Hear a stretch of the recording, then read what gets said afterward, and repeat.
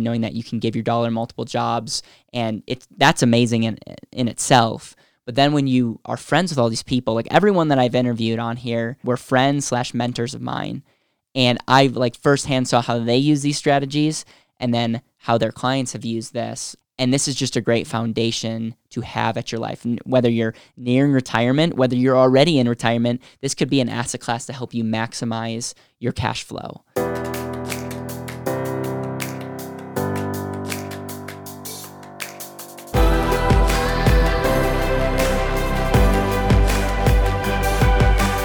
This is Better Wealth with Caleb Williams. Welcome to the Better Wealth Podcast. In today's episode, I am breaking down the And Asset highlights. This has been one of the most requested podcasts out there. I finally took the time to make this happen. And if this is the first podcast that you're listening to, welcome to Better Wealth. We are very passionate about helping people be more intentional with the way that they live their life. And the And Asset was a book that I wrote in 2018. Pretty much because I was sick and tired of having the same conversation over and over again with people. But my story in a nutshell was I took over a bank's investment department when I was 19 years old. I got introduced to this special type of strategy on how you can be more efficient with your money by putting it in a special type of overfunded, high cash value life insurance product with a mutual dividend paying life insurance company. I know that's a mouthful, but when you do that, your money would grow very conservatively, tax-free the rest of your life. And it would then also, you could also borrow against that. You could collateralize capital to invest in yourself, your business, real estate. And so now you could get $1 doing multiple things. And when I heard that, I'm like, you're telling me you don't have to choose between future and now? And that was just mind-blowing. And it was something that I started using in my own life. And then I learned how this could show up powerfully in retirement. And then I saw firsthand how this could be a powerful legacy tool and a protection tool. And then you look at people are saving more money. Our clients are able to save so much more money because they understand how to use this, and ultimately it gets you thinking that you are your greatest asset. And so I've had many people that are like, Caleb, love your book, which by the way, you can go to andasset.com to get a free copy of my book, or you can check out a lot of info. We have a financial assessment. We have a lot of videos. Our company is called Better Wealth, and so you can go to betterwealth.com. That's betterwealth.com to find out more information, take your free financial assessment. We have a lot of good things there. But anyways, a lot of people would be like, Caleb, I want to learn more about the And Asset. Where can I start? Because I know you have a podcast. You have over 100 episodes. Where do I begin? And I almost want to say, jokingly, I'm like, how many hours do you want to spend? Because I've had some of the best that could speak into this strategy on my show, because most of them were my mentors. And so a lot of them have different perspectives. And so what I ended up doing is I took sound bites, which we know the danger of sound bites.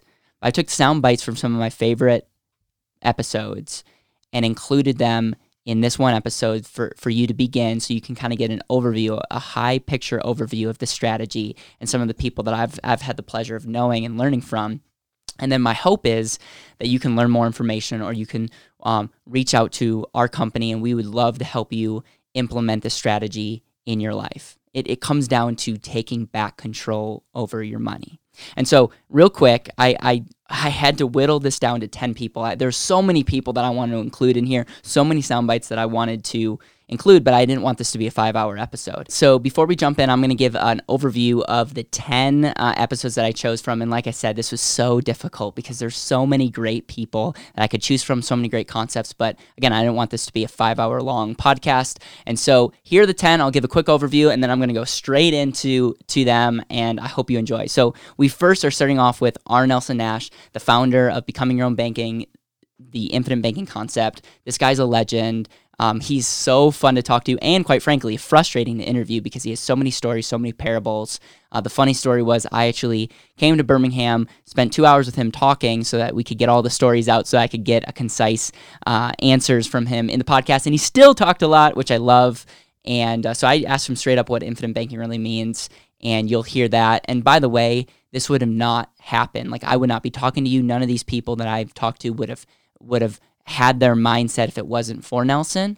And he passed away in 2019. And so it just shares with you how grateful I am for people that put their work and put their legacy out there for people like me to listen to and to take advantage of. The second person that we're going to hear from is Todd Langford. Todd runs a company called Truth Concepts, very passionate about truth and math and how All that comes into play, and he talks about the and asset. He looks at the math between why the and asset works, and also breaks down opportunity cost, which is an amazing concept, and I would love for you to learn more and understand that more. Then we're looking at Garrett Gunderson, and Garrett is the author of many best-selling books, but we're just talking about what the Rockefeller book do, and this is based on the and asset and this concept. Then we sit down with Rebecca Walser, who's a tax attorney who's talking about taxes and why she believes that taxes are going to go way up, and quite frankly, knowing that if your money's in life insurance, your money's exempt off the radar screen of the IRS. Some people, just from that fact alone, want to put some, if not all, their money into contracts like this to shield their money from future taxation. Then we have we're sitting down with Kim Butler, and Kim Butler is a mentor, a great friend, and she runs the Prosperity Economics Movement, and she has 7 principles of prosperity, and we're talking about principle 5, 6, and 7, and she does a great job breaking that down. Then we're hearing from Patrick Donahoe, who's the founder of a company called Paradigm Life, and also the author of a book called Heads I Win, Tails You Lose. And he talks about this strategy in the book, and talks about the importance of controlling your money, that you are your number one asset, but then also the difference between saving your money and investing. And it's a great clip.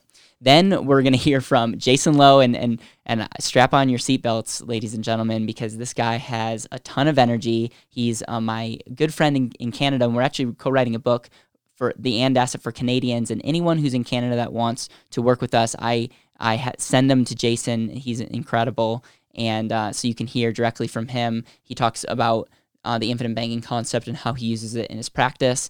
Then we're sitting down with Peter Jepson. Now, this guy, talk about a lot of energy. Peter has been in the business over 50 years. Been in the business helping people with their money for over 50 years. He talks about why he's a huge fan of life insurance and the living benefits associated with it. Then we're going to sit down with Brian Bloom, who wrote a book on why life insurance is an amazing asset in retirement. He's corrected me many times in this interview. I kept on saying income. And he said, Caleb, it's not income, it's cash flow. Cash flow that's not reported as income, and it's just a powerful asset class to own in the future. And he also has a series called Confessions of a CPA. It's a great series, a great podcast, and there's a good clip on the importance of this in retirement. And then finally, we're ending with Greg Helema, who's a great friend of mine, who, like a second father, who helped me start Better Wealth and ended up losing his life to cancer. And we had this interview when he had cancer. He explained the peace of mind and what he did in a nutshell. It was a 2-minute clip on what he did in planning for his family and how he used the policy to really end his life powerfully financially, and then also just really intentionally. So there's a lot of things that I want to say, but I'm just filled with gratitude when I'm just looking at this list and just thinking about all the people that I've been able to learn from. And so if you have any questions, you can go to betterwealth.com. It's betterwealth.com. And please take notes. Please have an open mind when you're listening to this. Without further ado, Nelson Nash, episode 4.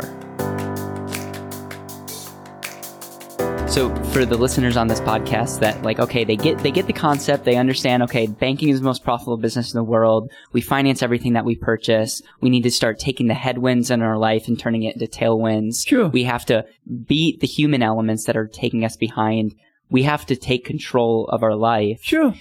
Then you kind of get into some things that kind of are controversial. By the way, when I first started in this business, I hated the idea of life insurance. And it was because of your book that totally changed my... Well, why did you hate it? Because I thought it was a terrible place to put your money. Where did you learn that? In financial planning 101. Yeah. Yes. That life insurance was our need for death benefit. So for the listeners, this is what the infinite banking concept is at its basic form. And then I want you to kind of take over, okay, and explain more. So you have your money. Your money's got to flow somewhere. Yes. The very best place for it to flow is dividend-paying whole life insurance. It's always at work there. And I want you to explain that for a second. It's always at work there. Your money is in these dividend-paying contracts. They're going to grow the rest of your life. Yeah. But your need for finance is your greatest financial need, and so you borrow against those policies to go purchase the things in your life, Sure. and then redirect the money that you were paying to other institutions and repay that back to the insurance company. Can you explain why life insurance and why that concept is so revolutionary and can change people's lives? It's the only place that performs ideally for this sort of thing. You can put money in a hole in the ground, not in the backyard, so forth, and you can go get money out of that, buy something, and then pay back to the hole in the ground. But look, the time that it was in the ground, how much is it earning, huh? Zero. Well, in life insurance, it's always at work, either with you or with somebody else out there. It's not something sitting there in a lockbox of any kind of whatever. People don't realize that in reality that this concept is like a trust agreement. People love the idea of trust and so forth. And one of our practitioners visualized this several years ago. He says, this is just like a trust, isn't it? Yes. He says you have a grantor, you have a trustee, and you have a beneficiary. Now, the trust did not exist until the grantor created it. He was the originator of everything. All right, so he puts property into the trust. It becomes the owner becomes the owner is the trustee at that point. The grantor does not own it anymore. All right, now the trustee has got to put it to work in order to carry out the provisions of the intent of the trust for the beneficiary or the grantor. Now, one of the places he can put the property to work is with the grantor. Right. They're two different people. Now, when you understand that, when you buy a life insurance policy, that did not exist until you created it. Right. You're the grantor. You pay premiums. That becomes the property of the insurance company, the trustee. They're going to put it to work in various and sundry places, as I describe in my book. Now, one of those places they can put to work is with you. Right. You see, you got to learn to wear two hats. You're the banker, and your best customer ought to be you. Correct. But, you got to understand, don't steal from the system. Right. If you don't lend money to somebody who's going to not pay it back. But see, that's one of the biggest problems out there, that people got this disease of thinking this is a poor place to store money, the medium of exchange, during your lifetime. And getting over that hurdle is the biggest problem. Right. Well, it's so simple that it's almost ridiculous. But you see, there are people who do catch on out there, but they got to realize they have a problem. Right. They got to wanna. Yep. And we're looking for people that know they have a problem and they want to find a way out. Todd Langford, Episode 7. The idea of the and asset is the idea. In fact, I think probably Vince Dodona is one place I probably heard that the first time. So there you go. But it's the idea that it's a matter of order with our assets, and if we will route money through the life insurance policy. So as long as we go there first, we can do that, and because the money is accessible, we can do real estate, or we can put money in the market, or other things that we want to do. But if we start with those other assets, which are really core assets, we don't have a choice to do anything else with them. If I park money in real estate, I put it there, or I put it somewhere else, or I put it somewhere else. But with the life insurance, we can do both, because the life insurance is not an investment. And I think many people look at it as, it's got a poor rate of return in the investment world. Well, one thing is they're comparing the wrong things. They're typically the gross returns of their investment against the net returns, as you mentioned earlier, of the life insurance contract. But the funding calculator helps us bring that into equivalent yields, like you said, by bringing taxes and other things. But the reality is, the big picture is life insurance is a savings vehicle. That's really what it is. It's not an investment tool. It's a place to store cash. And when we look at that and understand what we're comparing assets to, I mean, everybody has a savings account for their emergency opportunity funds, right? Ideally, we'd like to think of it as opportunity rather than the emergency side. But when we look at it in light of that, the whole compared to what question comes really into play. Well, how does the life insurance policy does so much better than those type of assets when we compare like assets to like assets? Yeah, I'm yet to see, and this interview is done in 2018. No one's got a savings or checking account that gets an equivalent of a 4% tax free. And when it's in light of, this is not an or investment, this is an and asset that is very much like a savings account.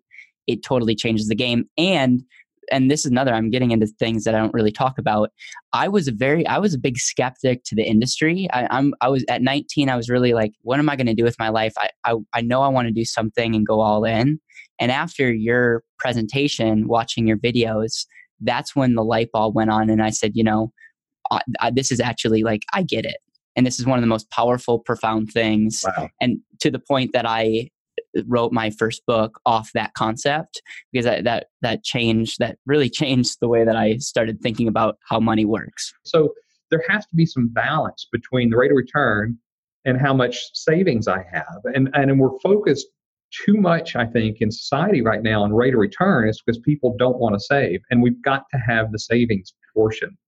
But who wants to reduce lifestyle? Nobody does. And so what we need to do is really look and find out where we're wasting money.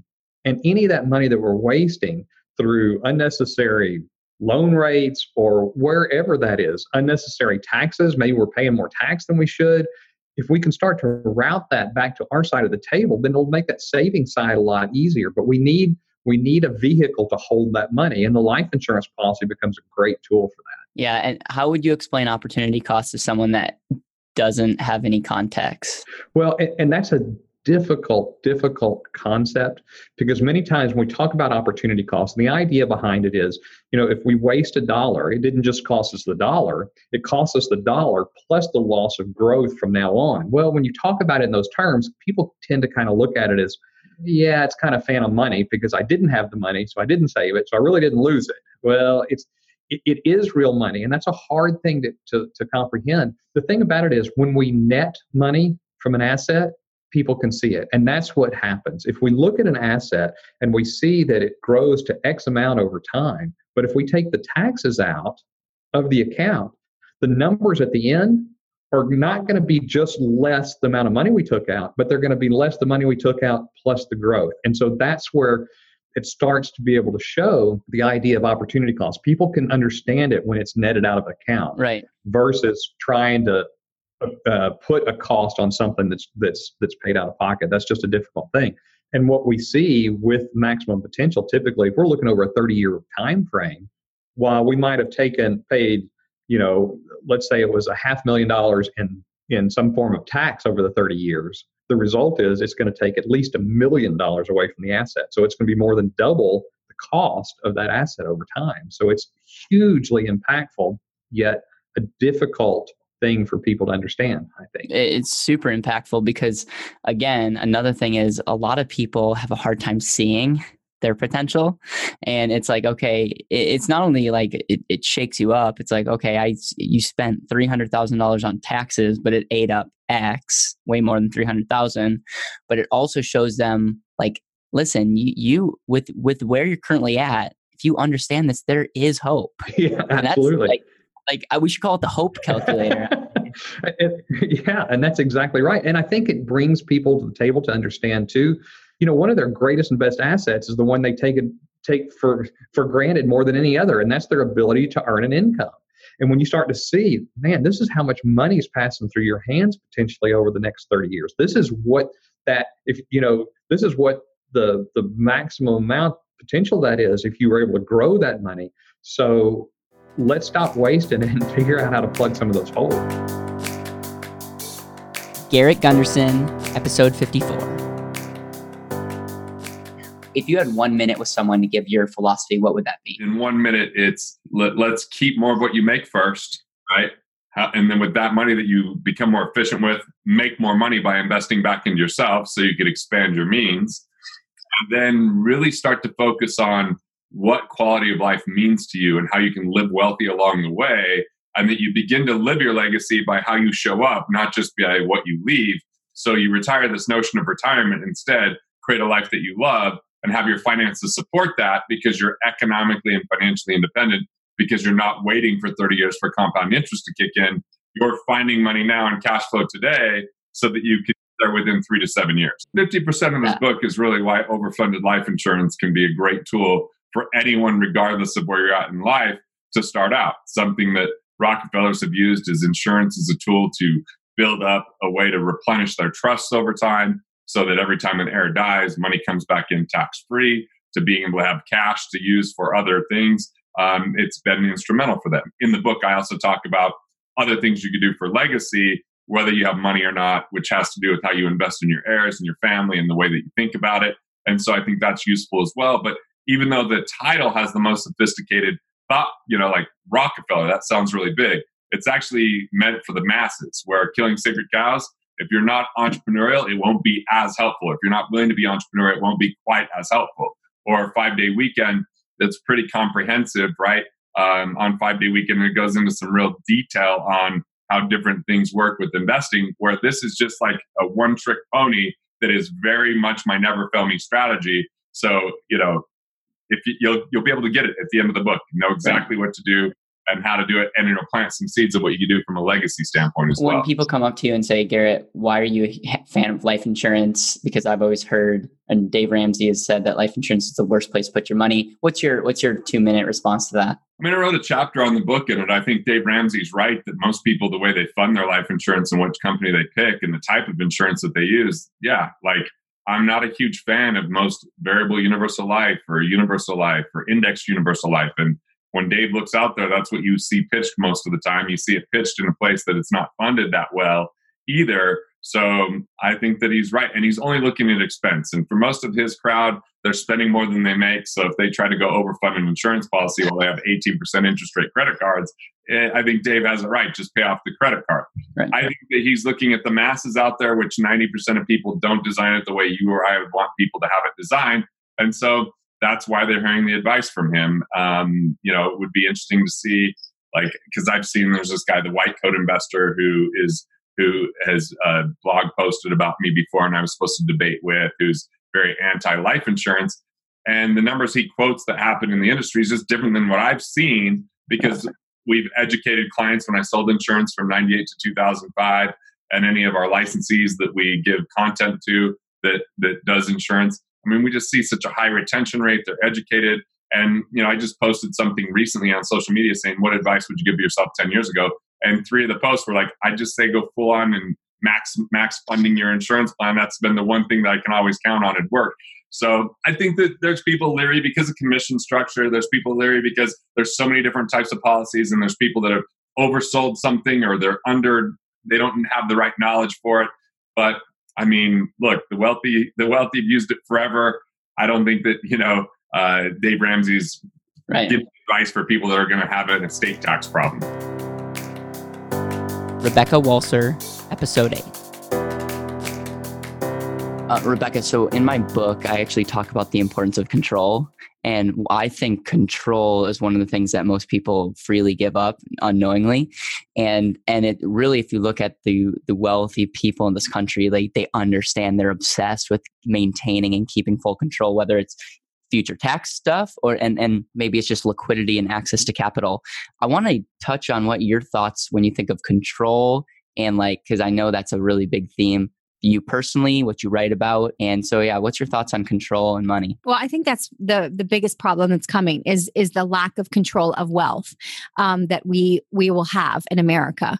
It is just starkly glaring at me, blindingly glaring is the word of how much wealth people are willing to build in these pre-tax buckets, and Dish, if you just look at the bucket of pre-tax, we had the last numbers we've had on it is total government pensions, federal, state, and local. So all government pensions, all IRAs, all 401ks, and all of its cousins, 403b, 457, 409a, all pre-tax wealth in any capacity possible, including government-run pension funds and corporate pensions.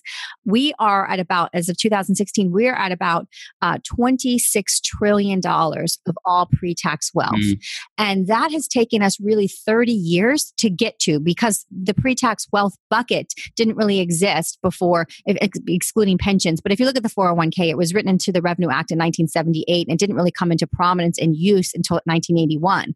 So this has all been accumulated over really the last 30 years, excluding the pensions, which is a huge part of it. But when you think about it, in writing the book, I was like, why? Who thought this was a good idea? And I went back to see, was there any research done? Was there any white paper? Was MIT, was Wharton, was anybody deciding or looking at whether or not this was going to actually be a great plan for America? Because we are, we aren't the wealthiest per capita, but we have the most, in my opinion, opportunity to take somebody from a nothing to an everything, depending on what they decide to do with their life, right? So we have this wealth of opportunity in this country. And did anybody look to see if this is the way we should actually retire? And of course, it happened by accident. The 401k was really written as a tax dodge for highly compensated executives. And it was rolled out as a retirement plan for all by accident. It really happened by accident. So when something happens by accident, nobody analyzes what the actual ramifications or the mathematical calculations are going to equate to. And so we've had no such analysis.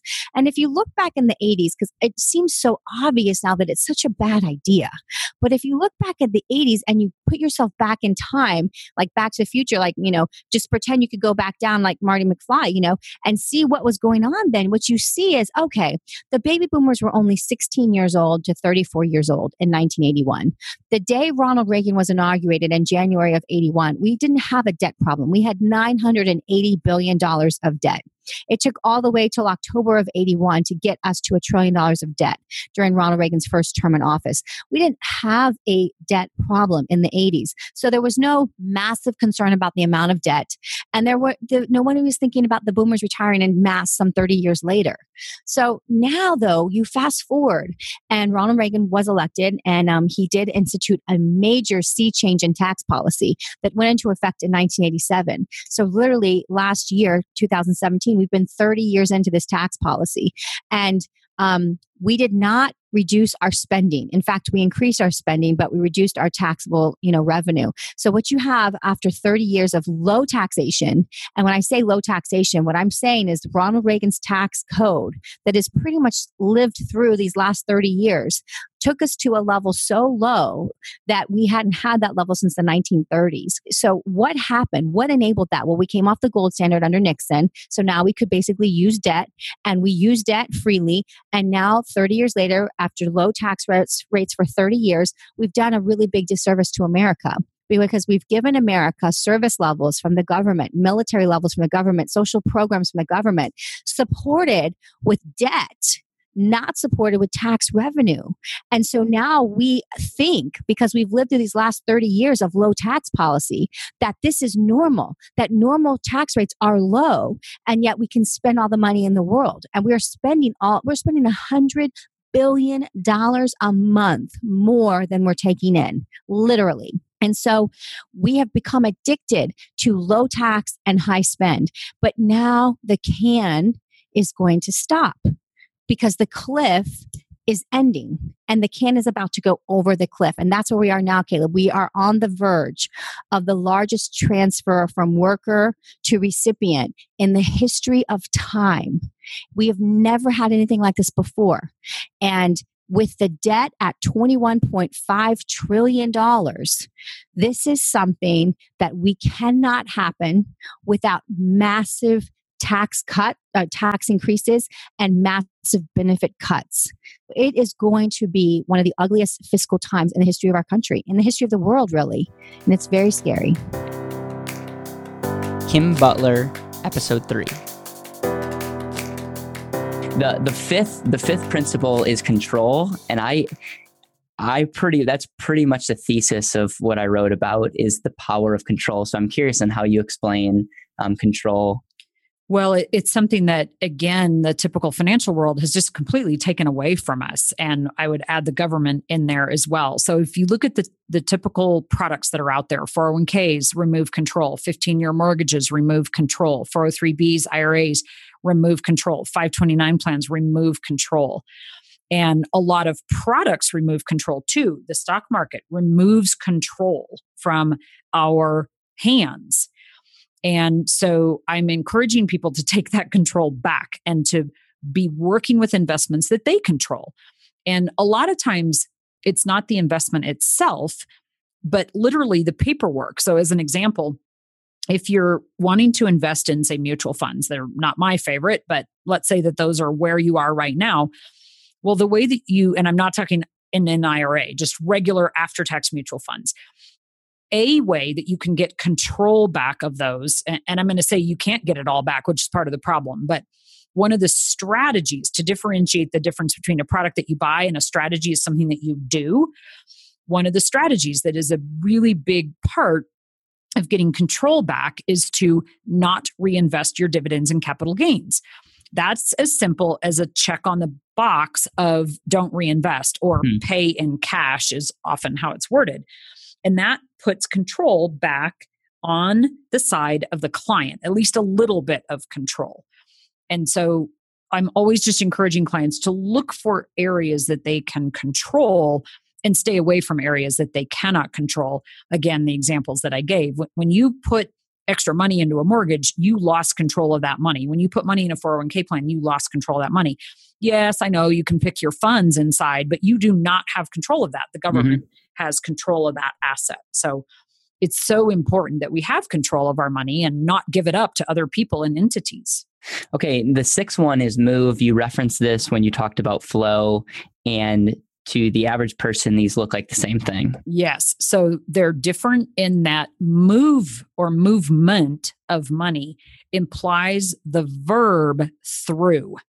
So to pick up on the 401ks and the prepaying of mortgages, we tend to put our money to things. And I'm encouraging people to put their money through things. You cannot put your money through 401ks and prepaid mortgages.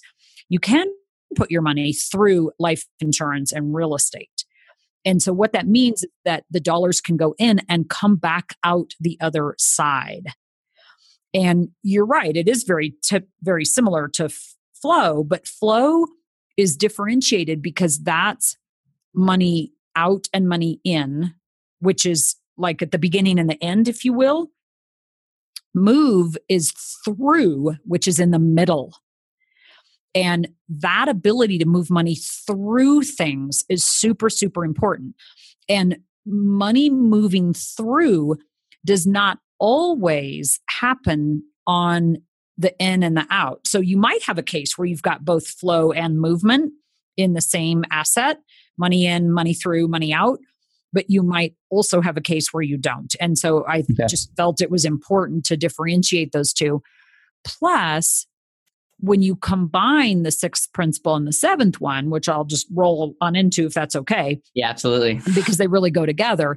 The ability for money to multiply, which means that the dollar is moving through an asset in order to get the advantage of that asset, and, which is the title of your book, right? The and asset. Yep. The dollar needs to move through the asset and then move on into another asset to get the advantage of that asset also, where you can truly get your classic, $1 is doing two things, or, the kill two birds with one stone idea.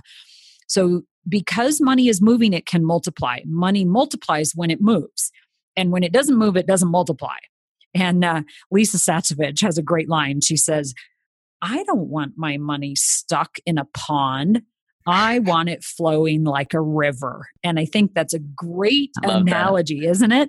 Because I love that. If you think about water in a pond, it's stagnant, it's grimy, it's, gross, it's not healthy water often. And yet money in a river, sorry, I meant water in a pond. Water in a river is moving, healthy, vibrant, oxygenated water. And money is the same thing. When money is stuck, it has all of the bad things of a pond. And when money is moving, it has all the good things of a river. Patrick Donahoe, episode 2.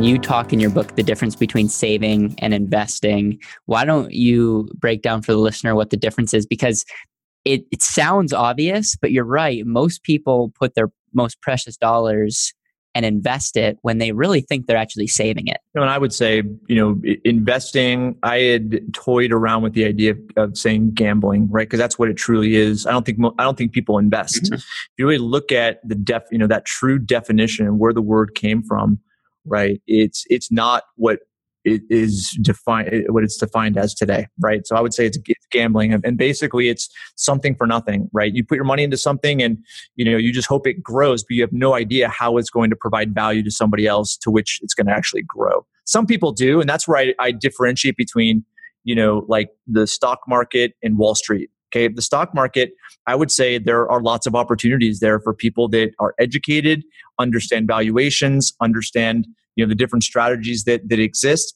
I think that's viable.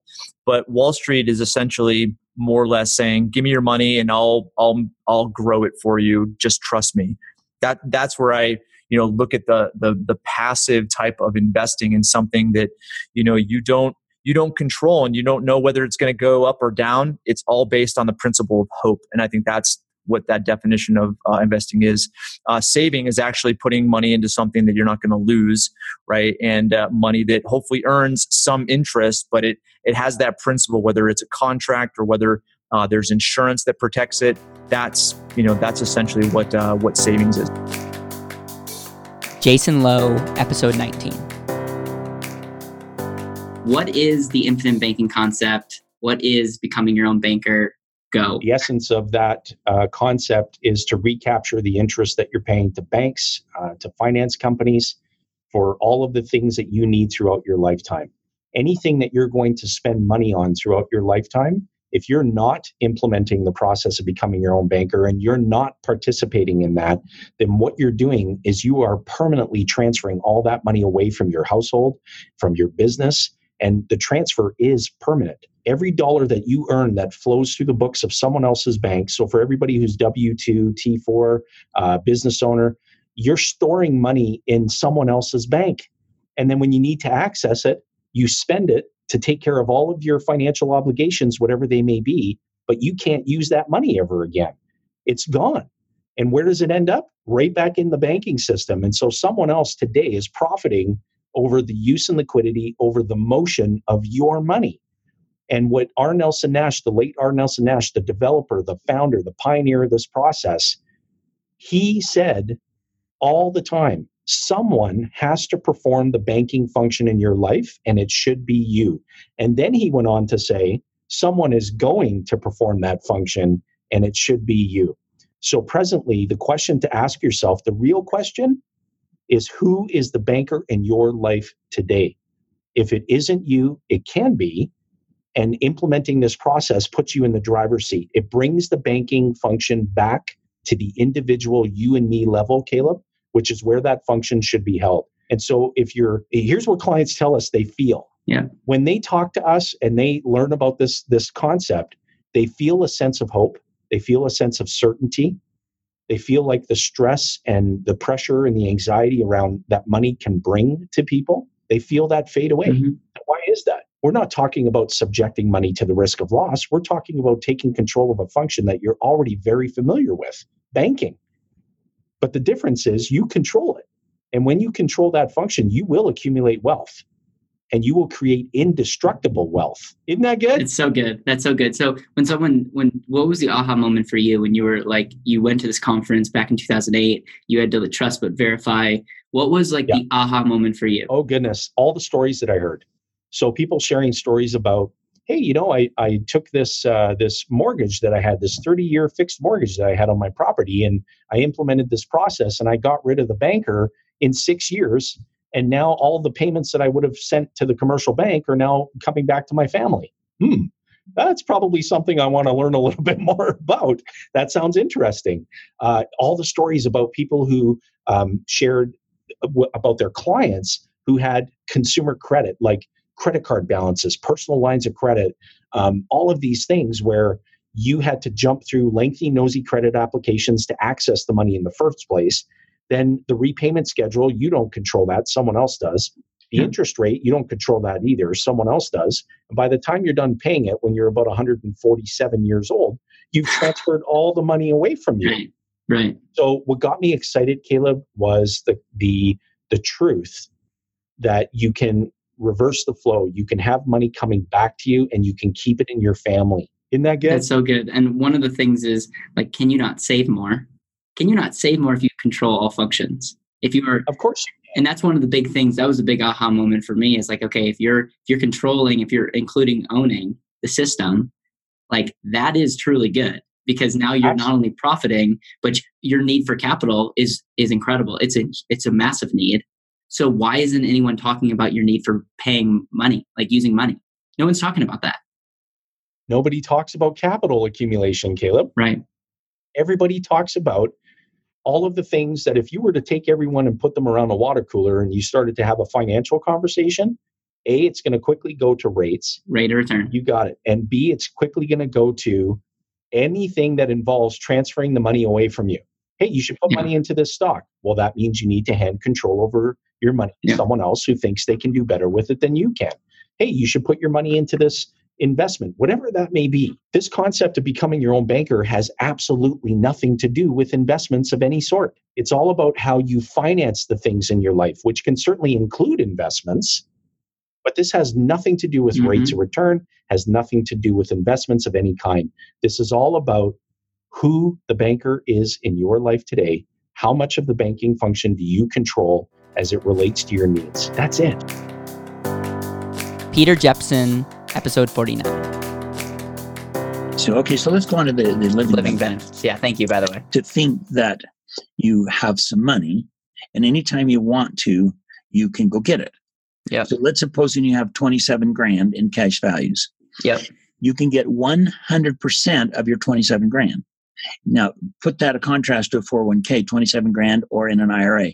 You'll never get more than 30 cents out of the 27 grand out of a 401k or an IRA.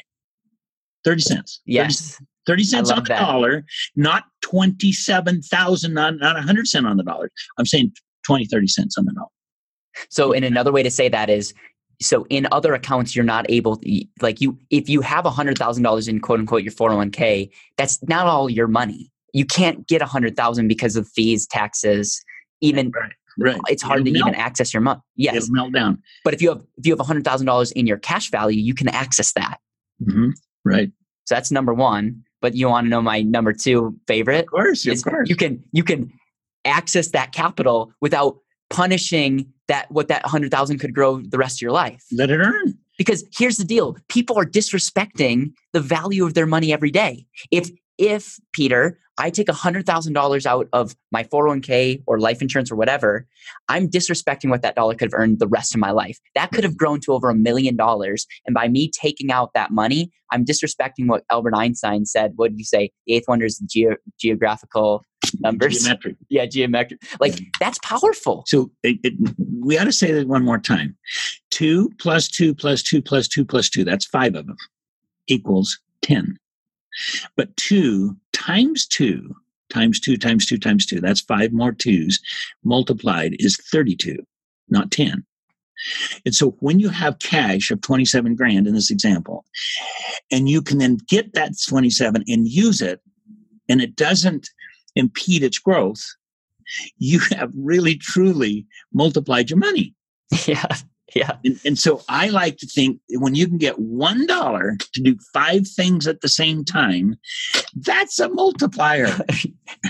And by the way, for those of you that know me or have worked with our company, we draw a stick figure. We take $1 and we draw multiple lines, and we're giving that dollar 4, 5, 6, 7 jobs. And my question that I ask people is, what's the value if I can show you how to use your dollar in 7 ways instead of just 1?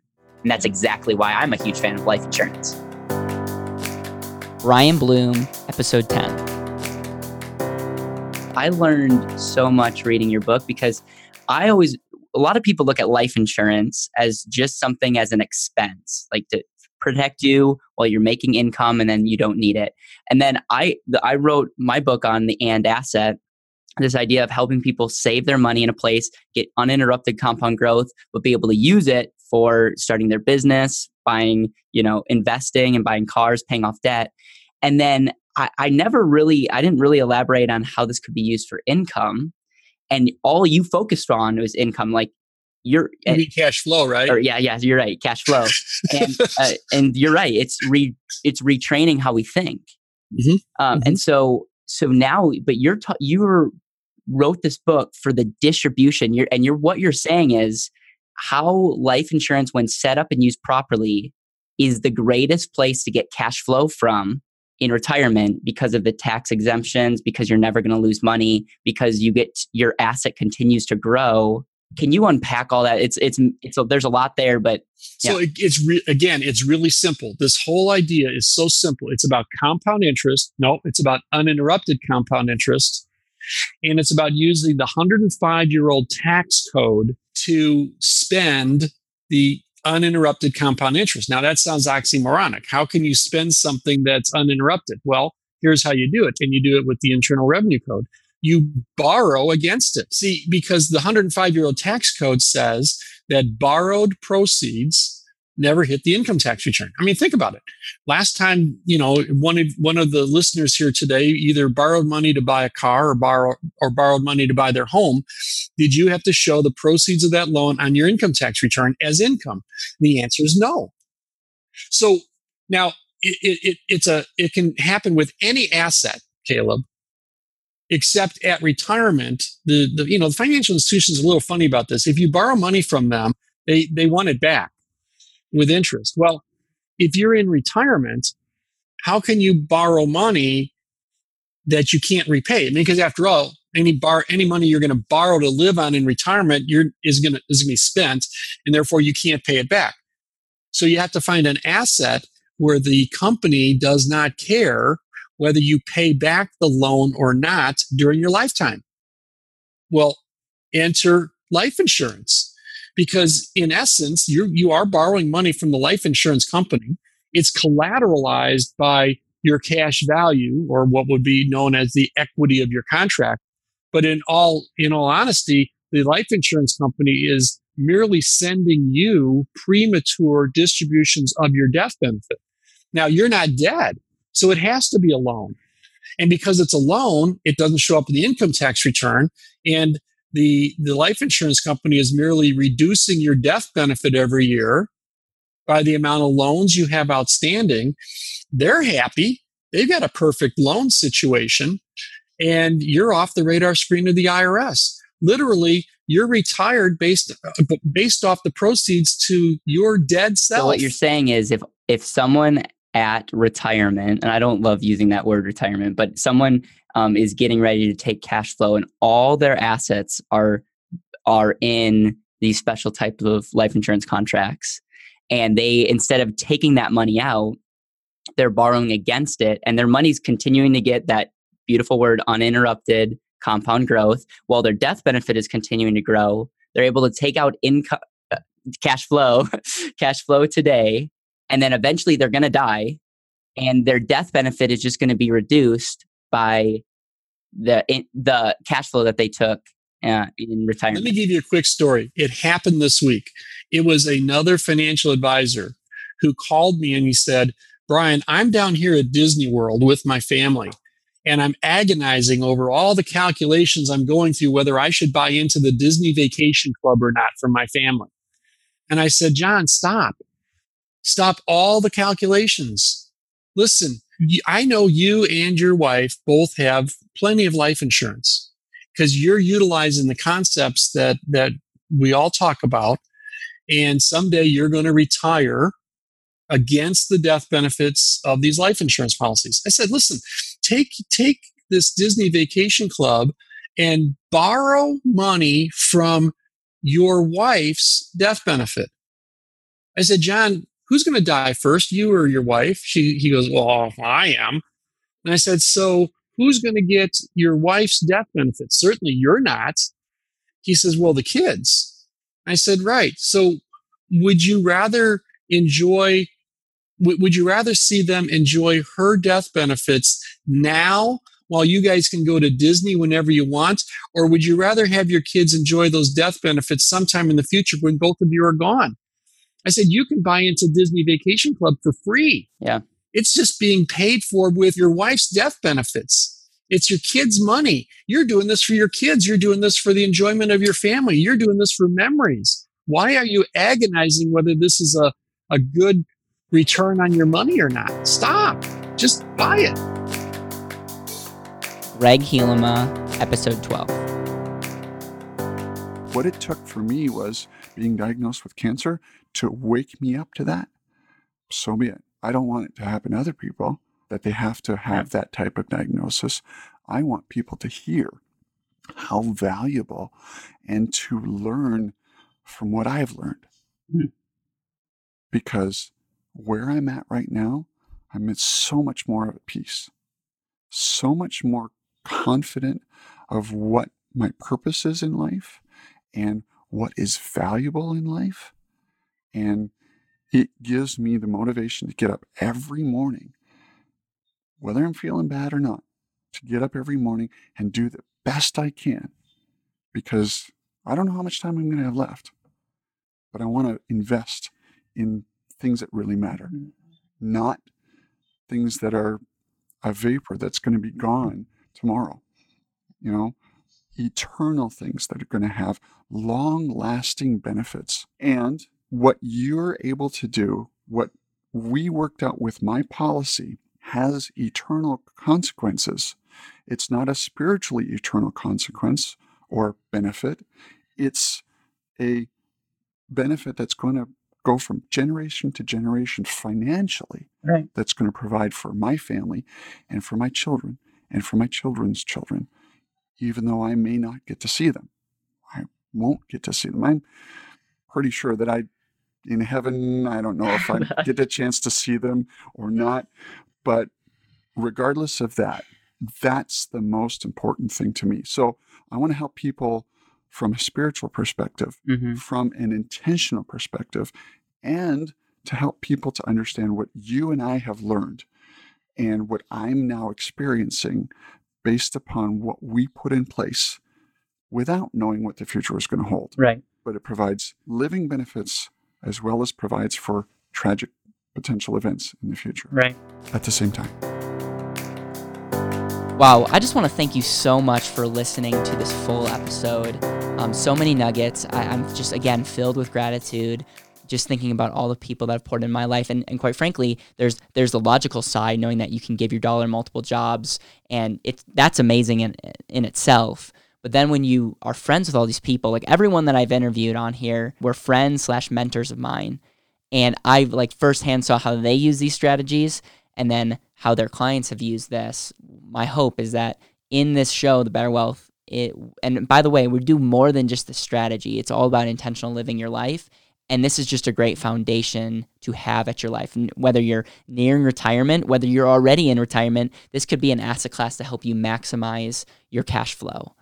But if you're just getting started, have a ton of debt, this may be a strategy that you could utilize along with paying debt. Your family, this could be an amazing place to save money and do things like family vacations or buy things like cars. If you're a business owner or an investor, this could be an amazing asset class to invest in the things that you truly care about. I mean, the concept of ROR, and I've had episodes on this, I'm very passionate about this concept of return on result.